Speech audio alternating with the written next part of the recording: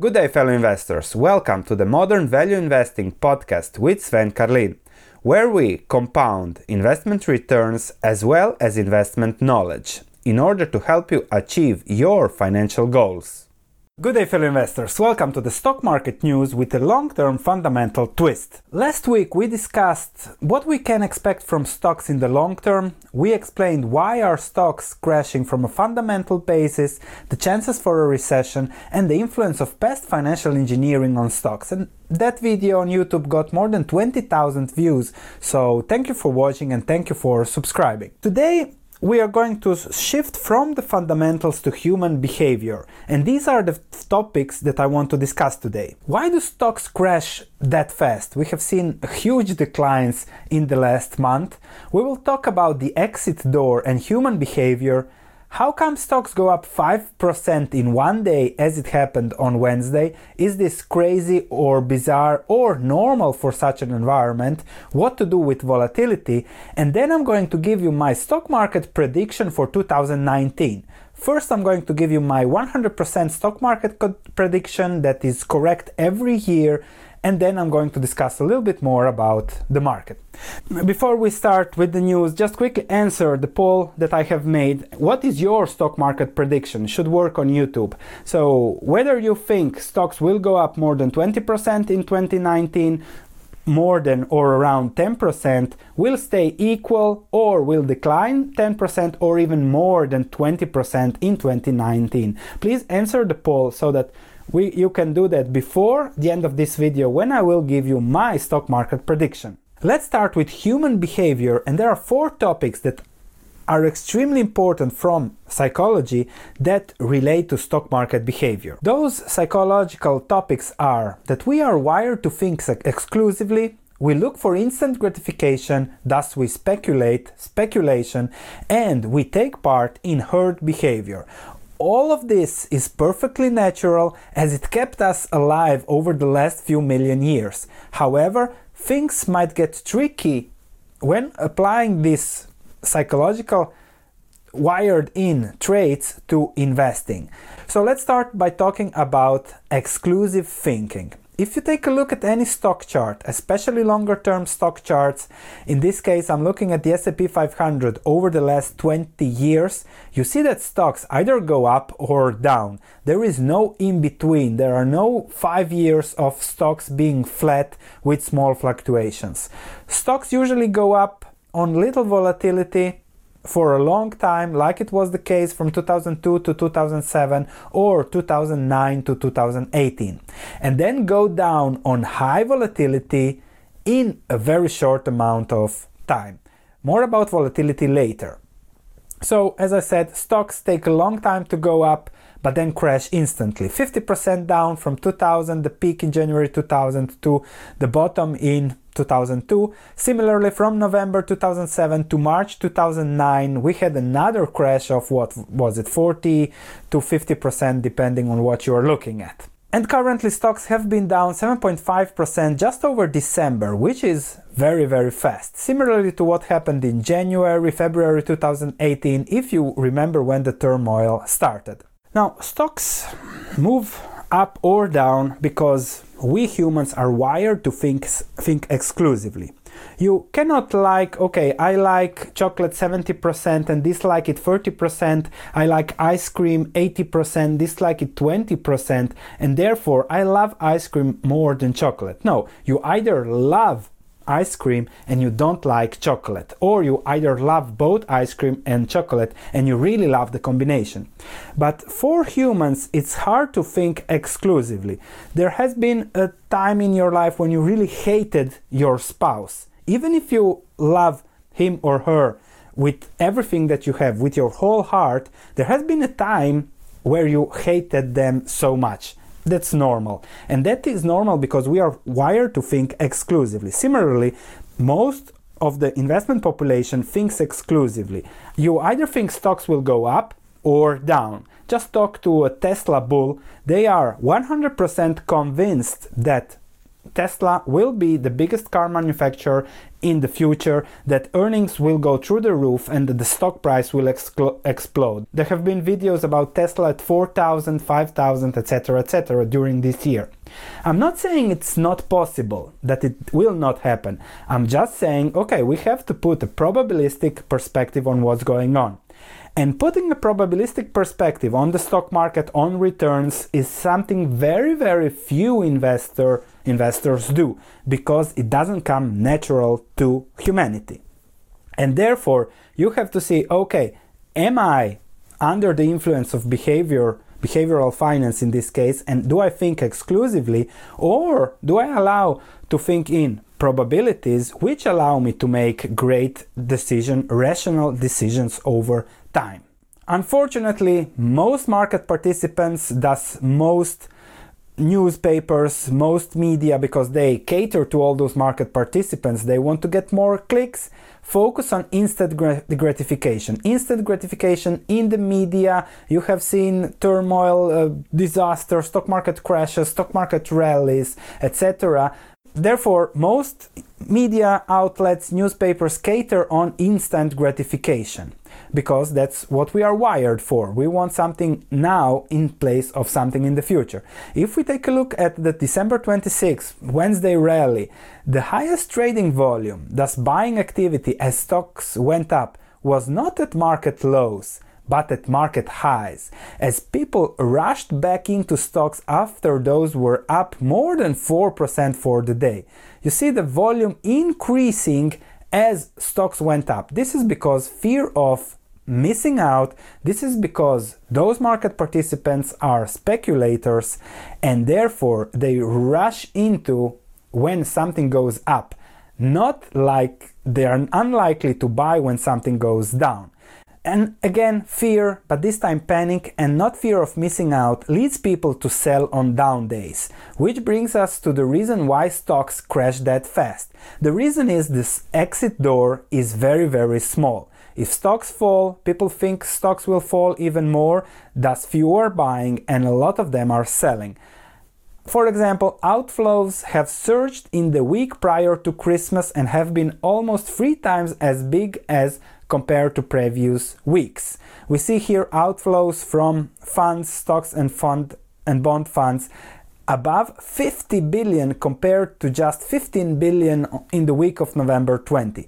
So this is a huge change, and this is why we have seen such a fast crash, because people like to follow what the market is telling them. When things go up, buy more. When things go down, buy less. And this is a perfect example of herd behavior. When everybody is buying, let's rush in and buy. When everybody is selling, let's sell, because it might go down even more.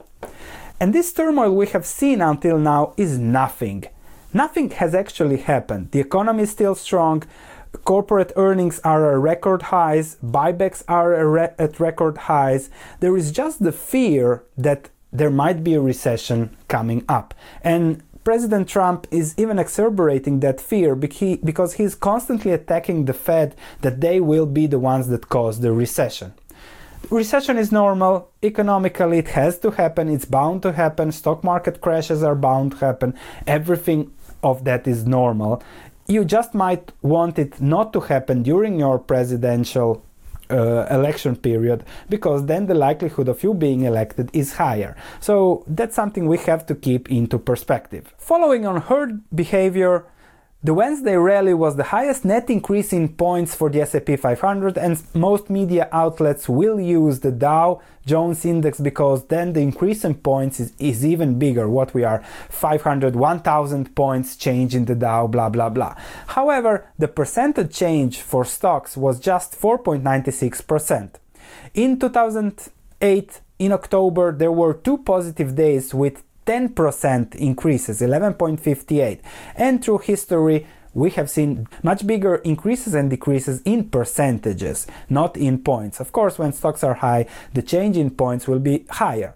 If we take a look at percentage changes in one trading day, those were much higher than what is going on now, and this shows what will happen when actual economic data and earnings will be also bad.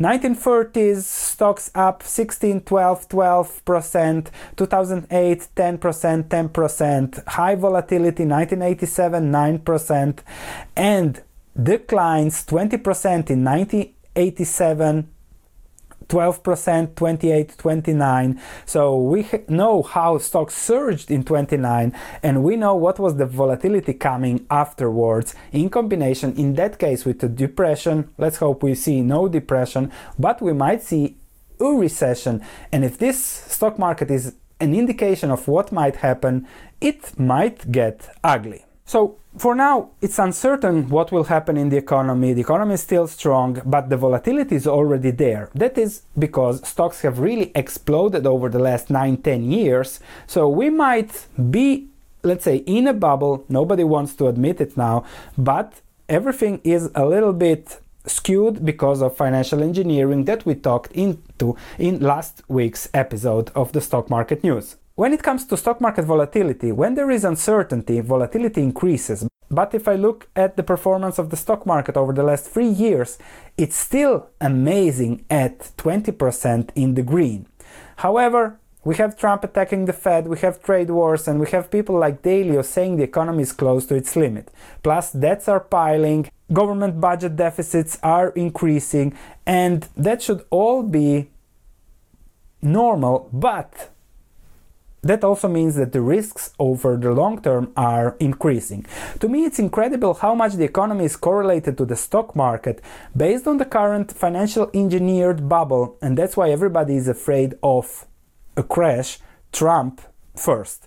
Just because of the market turmoil in the last few months, consumer confidence fell from a historical high just 2 months ago to a multi-year low, which is crazy to see that just because stocks are down, what was it, 20% from the peak, but still 20% up over the last 3 years, consumer confidence has really declined.